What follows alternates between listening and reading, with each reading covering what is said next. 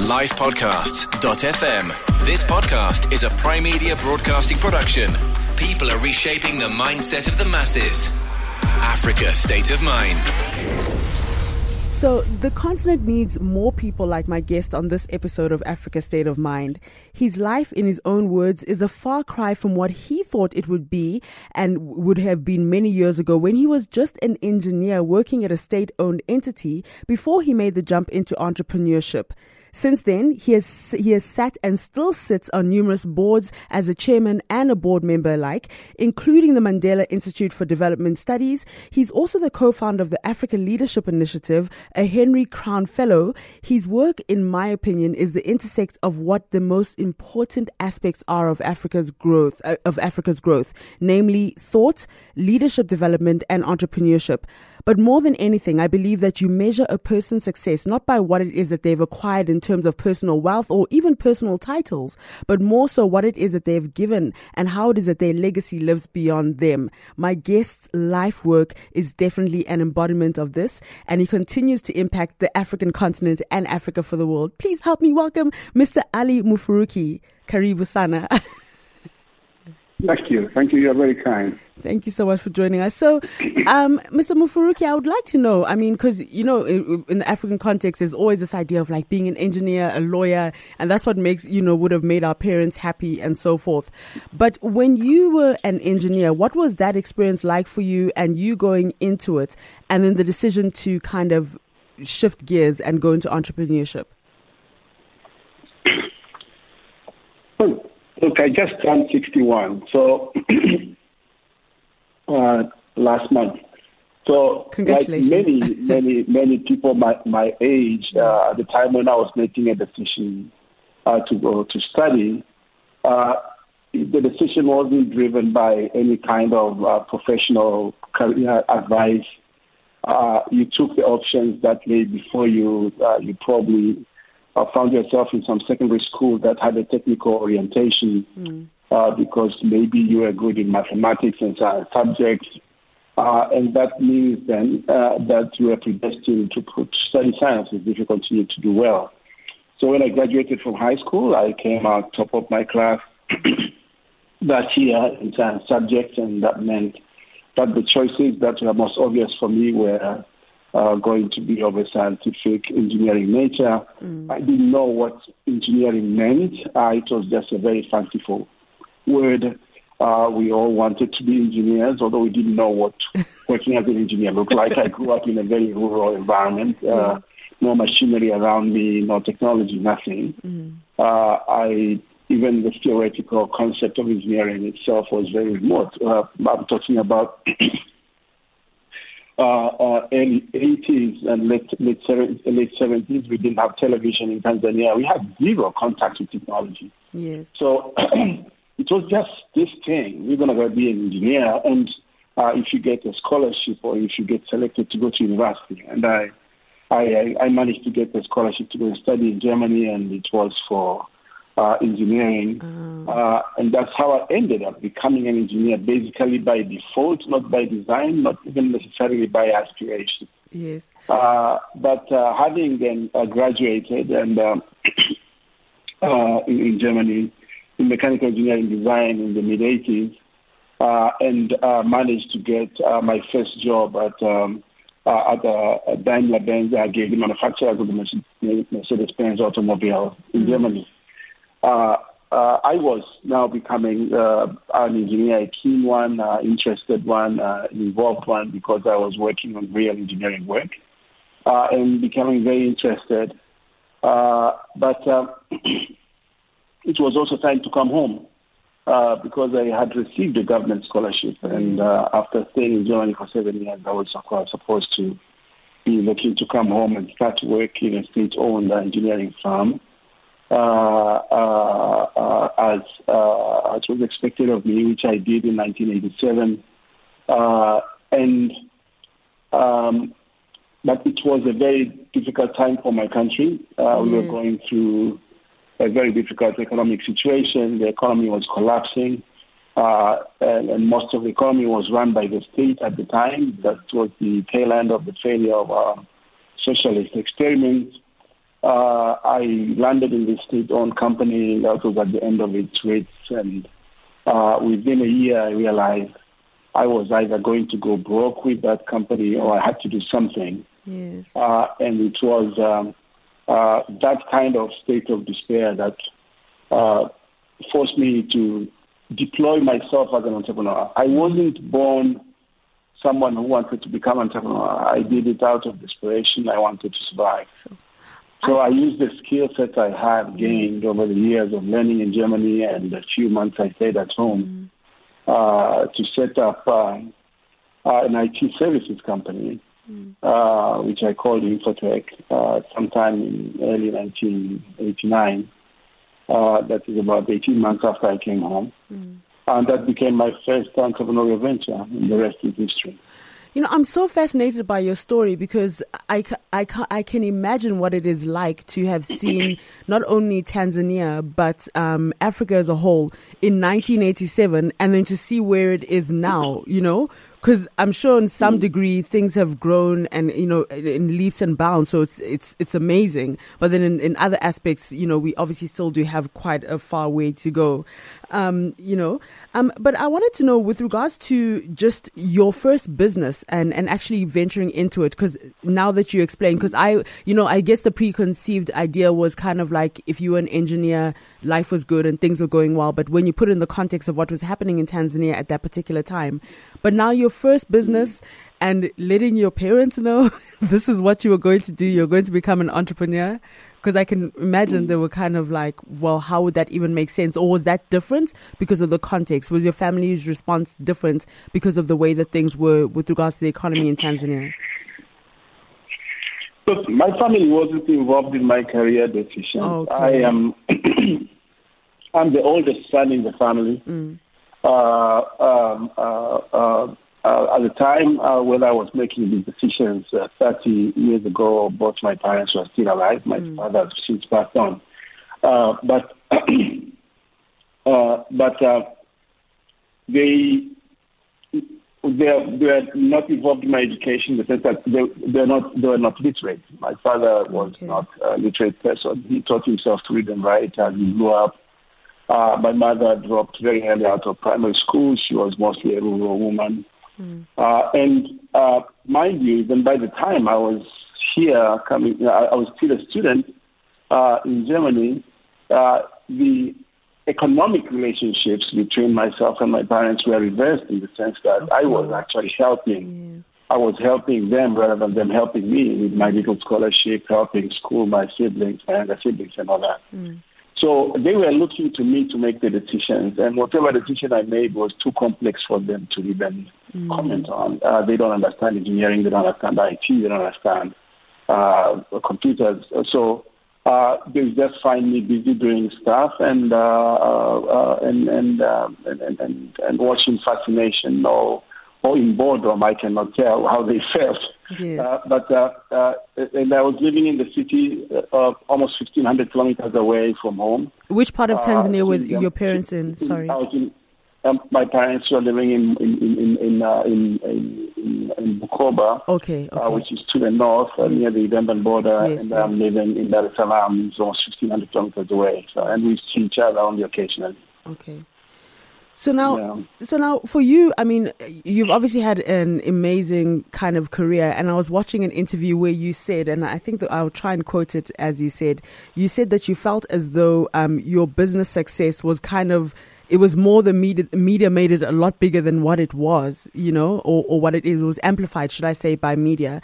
But your story is really inspiring, I feel, not just, you know, with regards to Tanzania, but with regards to East Africa, because when you look at the dynamics of the continent and you think of people who are doing well in entrepreneurship and so forth, the spotlight is not always shone upon with regards to East Africa. You know, East Africa still, to a degree, and it's a gross generalization, obviously, still seems to be playing catch up with, say, Nigeria, Ghana to an extent, South Africa and so forth. What are your thoughts around that? And, you know, and young people within East Africa really believing in that particular region of the continent? Yeah, I'm not sure I quite understand what you're saying, but if you're talking about the perception and the difference between perception and reality, It's true. I don't know how many people out there are accurately reflected in the media in terms of what is said about them and what they really are. But I have had on many occasions to correct people who tend to paint me out as an immensely successful, wealthy individual. I think that actually, if anything, I have been very lazy at deploying what could have been my potential at becoming a very wealthy person, because wealth in itself doesn't excite me, doesn't really motivate me. What motivates me and gives me a very strong sense of satisfaction is the impact I make on people and things and life around me. And I found that sometimes money is not necessarily the most effective tool. Ideas are, being honest with people is a very powerful tool. And caring and being truthful. Yes. Sometimes even to a point of hurting people can be very useful. So, and when I look back over the years at my impact and the people who get back to me with their feedback, not all of them have had the most happy encounters with me, but it's always gratifying for someone 20, 30 years later to come back to me and say, "See, Ali, I still remember how you made me feel, or what you made me do," and I'm so grateful. And sometimes I cannot even remember these people or the circumstances. And I'm saying that but what has that got to do with what I do? Obviously, being in business and having positions that I have gives you a certain visibility and a certain social acceptability and accessibility for people to come to you and for you to go to them. So there is certainly a wealth factor there also. Definitely. And that's why I tell people, young people in particular, that whatever you do in life, if you really want to have an impact, make sure first and foremost you secure your own financial independence and financial liberation. It's extremely important. You cannot help others if you are helpless yourself. So it's very important to work hard. It's very important to create wealth around yourself and take care of your family. And then when you're able to do that, you're able to impact others in a positive way. Definitely. And just with regards to the impact that you've had, I believe it was, it's been through, one of the many ways has been through the Africa Leadership Initiative. And from what I understand, as a result of it, it's not just been within Tanzania or East Africa, but there are people who have ended up being cabinet ministers in Rwanda, Nigeria, social activists and so forth.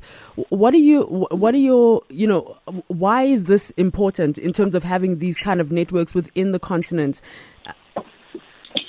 Yeah, that is probably, for me, the biggest and best accident that ever happened to me. Sometime in the year 2000, I received an invitation from somebody I didn't know, an American guy who was at the time the president of TechnoServe, an American NGO, and he was doing some project, some experiment, a pilot. He wanted to do a leadership seminar on the islands of Zanzibar here in Tanzania, and was looking for local opinion leaders who would participate in this seminar to give some kind of local flavor.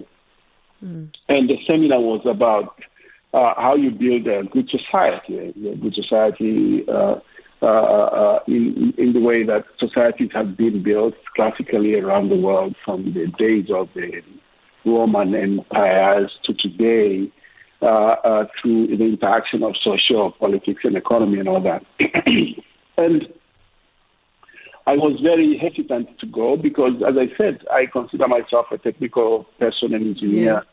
This business of sitting in rooms and discussing philosophy and politics was not very attractive to me. Until that time, I was not much of a reader, especially of political and philosophical books. But I was curious. So I went and spent a week with these people.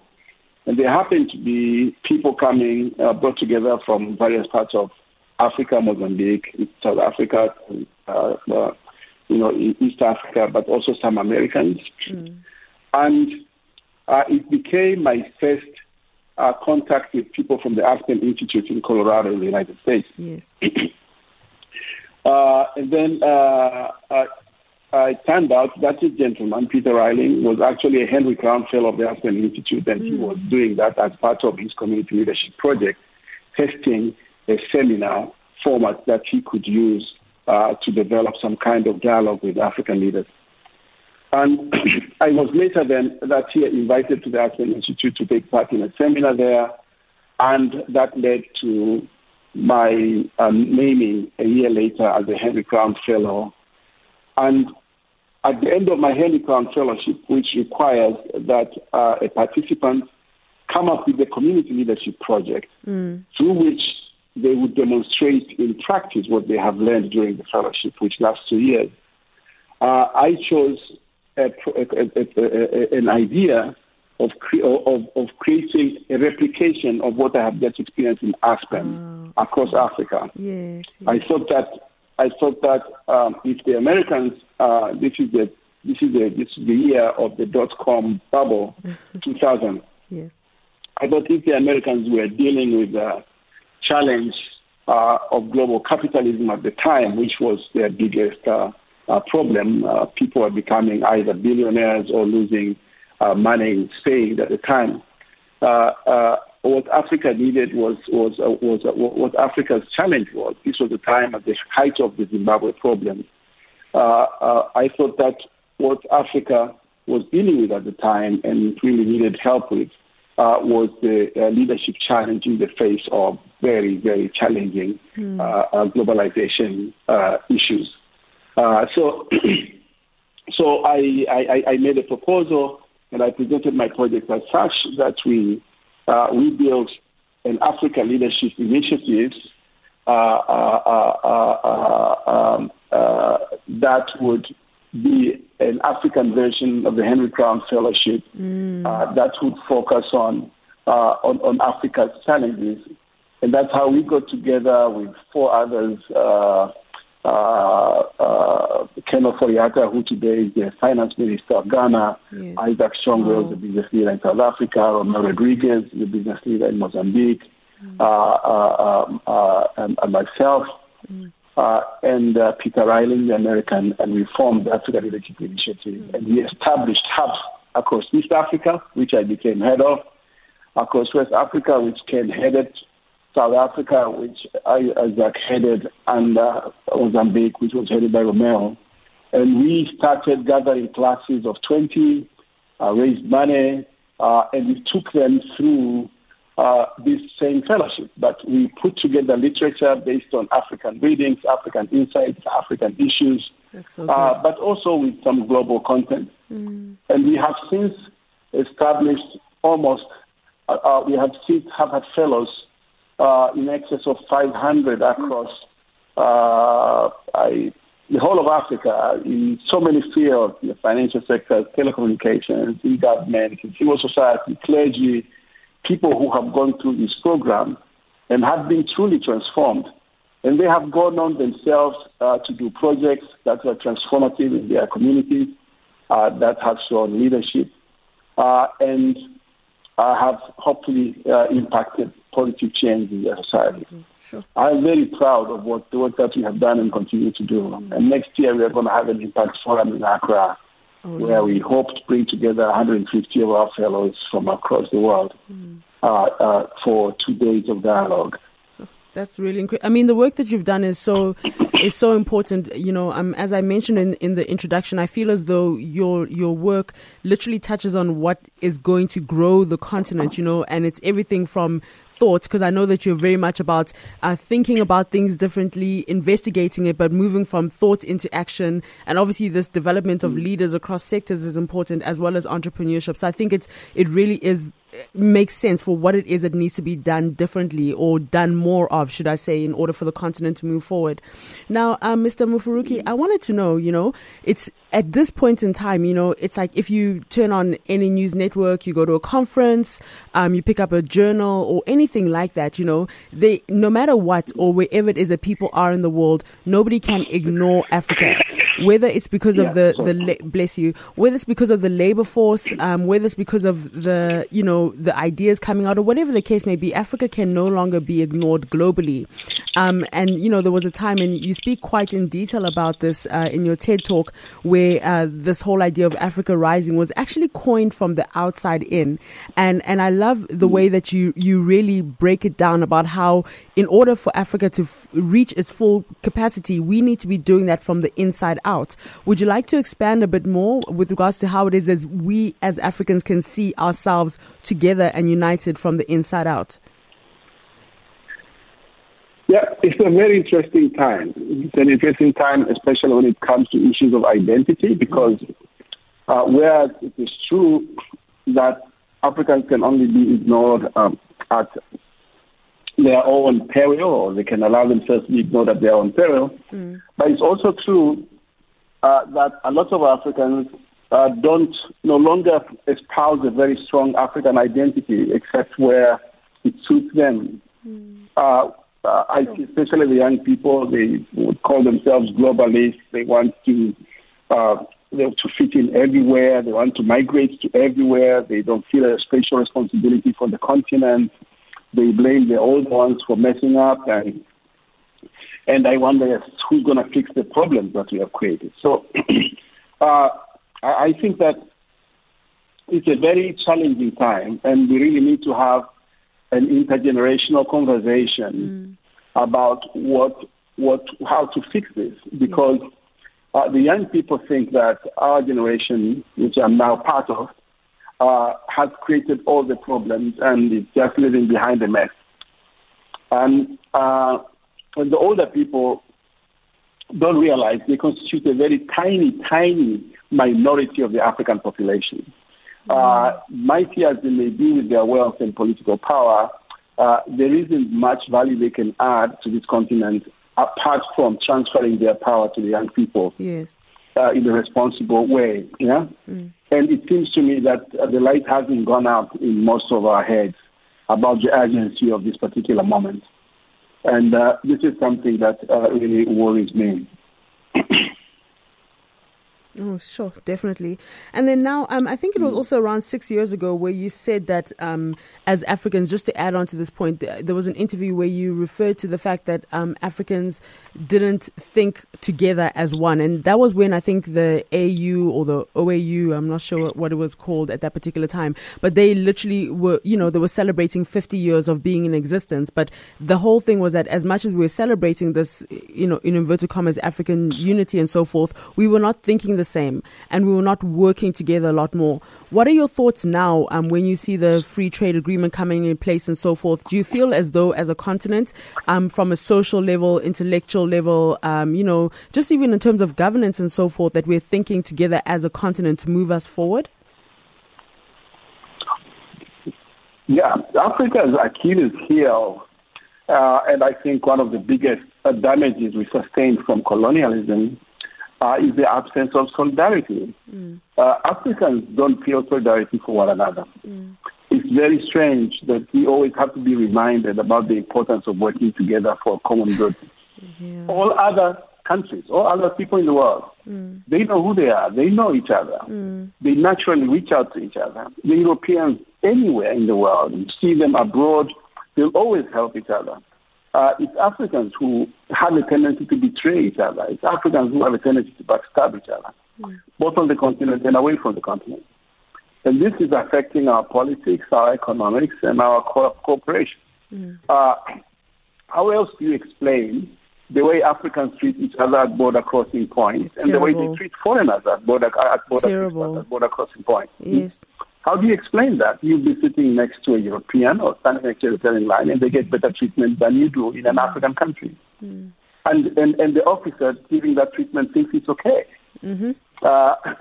Africans who get into legal trouble abroad, for example, get abandoned by their own embassy, by their own countries. Yes. But other countries, like the United States, they have the principle of never leaving anybody behind, whether they're guilty or not. Okay? So we have this problem that we really need to fix. And when it comes to the CFTA, most of the difficulties that we have in terms of agreeing on basic things like ratification of the treaty, like getting going with the negotiations, like agreeing on the things we don't want to agree on today, agreeing on things that we agree on, beginning to experiment on things that can work quickly. Yeah. If you see the hesitation with which we are dealing with this, compared with the enthusiasm with which we are embracing completely foreign ideas by other people, that come maybe with some money dangled to it, like whether it's EU support for the CFTA or there's American support for whatever neutralization of Chinese influence in Africa, whether it is Chinese support for Africa. We are so enthusiastic about these foreign concepts and so suspicious about our own ideas, about our own issues. Yeah. So this is a problem we have in our heads that I think we need to deal with. Definitely. And the sooner we do that, the better. Definitely. And Mr. Mufuruki, before I let you go, as we sit now, we are in what is meant to be the African century, if I'm not mistaken, and before that was the Chinese century and so forth. So I guess my question to you is, because nobody can not pay attention to what around the world, you can't ignore Africa. You also can't ignore the leaps and the strides that China has had and just the impact that they've had, globally. You literally can't ignore them as a power. What do you think what do you think it is that as the continent of Africa, that we can learn from the country of China with regards to impact when you see those growth? What is it that we can learn in order to move forward? There is a great lessons that we can learn from China. And the good thing about China is that most of its transformative change has happened in the last 70 years. So it's not a very long time ago. There is a lot of information about what has happened in China, how it has happened, the price they had to pay, and how they got here. The investments, the critical investments that they had to make as a country in areas of education, for example, in areas of food security, in areas of technology, how they have been able to unify the country, how they have been able to target poverty and address it and deal with it. How they've been able to coexist with the rest of the world in a very hostile environment and during very challenging times. And China provides a very good example because of the size of its population. It's almost the size of Africa. Exactly. So we can learn so much from them. And I think that the Chinese have actually been very willing to show us, but we are not a very interested bunch. The Chinese have been very interested to show us the importance of focusing on education and being very specific, the kind of education you want. Yes. Not just any education. There is a specific education that the Chinese have created that has given them the power they have today. And I'm sorry to disappoint you. This is going to be a Chinese century. It's not an African century. Sure. It was supposed to be. But the Chinese, it's going to take a lot of effort to wrest it from the Chinese. Why? Because they are very prepared, because they have prepared their people, because they have the technological advancements that they need as the tools to make them leaders of this century. You can see the Americans are getting so nervous about the Chinese. Yes. And everybody is scared about the Chinese. Yes. But the Chinese have also been focused. The Chinese have avoided wars during the last 70 years. They have avoided international wars, which the Americans are getting bogged down by. The Chinese have avoided conflicts with other countries, which I think has reduced the cost of their development process. Definitely. So we in Africa can pick quite a lot of lessons from the Chinese, and we could move faster. We have the Chinese also present us with a choice. We don't have to always lean one way or the other. We can work with the Chinese, we can work with the West, we can work with whoever wants to work with us. The most important is we have to know what we want as Africans. Definitely. And then, Mr. Mufuruki, what do you think it is that Africa, just in closing, can teach that the rest of the world can learn from Africa?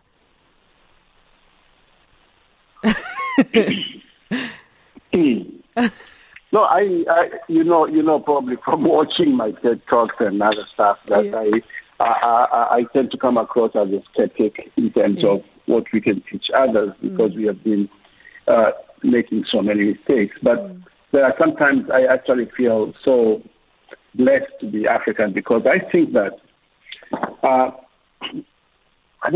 we Africans, somebody someday is going to discover that we are in an exceptionally resilient bunch.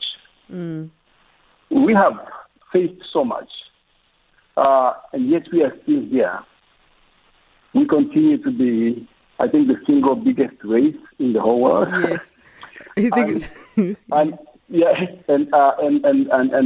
you know, I don't know how many genocides have been tried, how many massacres have been tried, how many medical experiments have been tried on Africans, how many wars, how many accidents. But we continue to be resilient. We continue to genetically evolve and become even stronger. And I think that there is a reason for that. Maybe God is preserving us for a reason. Definitely. So we should not give up on ourselves. We should just seek to play a bigger role, a role that is right for us in this world. Definitely. Mr. Mufuruki, thank you very much for spending time with us and for sharing and always be, what I love about, following your work and so forth is the fact that you understand the time that we're in. And I think on one hand, it's great to be excited. This is happening. Africa's rising, the next big thing. 1 in 5 people is going to be African. Labor force. All those things are fantastic. Ideas, celebration, Afrobeat is taking over. All of that is going to be important. But I think that what you highlight that's very important, that we need to remember, number one, as Africans, that we need to work more together and see each other as allies more than anything else. Because like you said, that is the biggest Achilles heel that we have as a continent, this lack of unity. Sometimes it's on paper, but it's not in the heart and spirit, unfortunately. And then I also think just always investigating and asking, because in asking and in probing and in investigating, that's how it is that we're able to move forward. And then most importantly, outside of your entrepreneurship and so forth, I absolutely love the work that you're doing with regards to the development of future leaders on the continent. That I feel is beyond your legacy, because many people don't get to live out their lifetimes where they are able to see the impact that their work has done and their investment in people. And your investment in different people around the continent, whether it's 1 person, 10 people, 500 people, it speaks, volumes, and the entire continent is better for it. So thank you very much for spending time with us. Thank you. Head to lifepodcasts.fm to find out more on the positive changes people are making on the continent in Africa's State of Mind. Subscribe to this podcast at lifepodcasts.fm or on your favorite podcast app. Subscribing to a live podcast is free.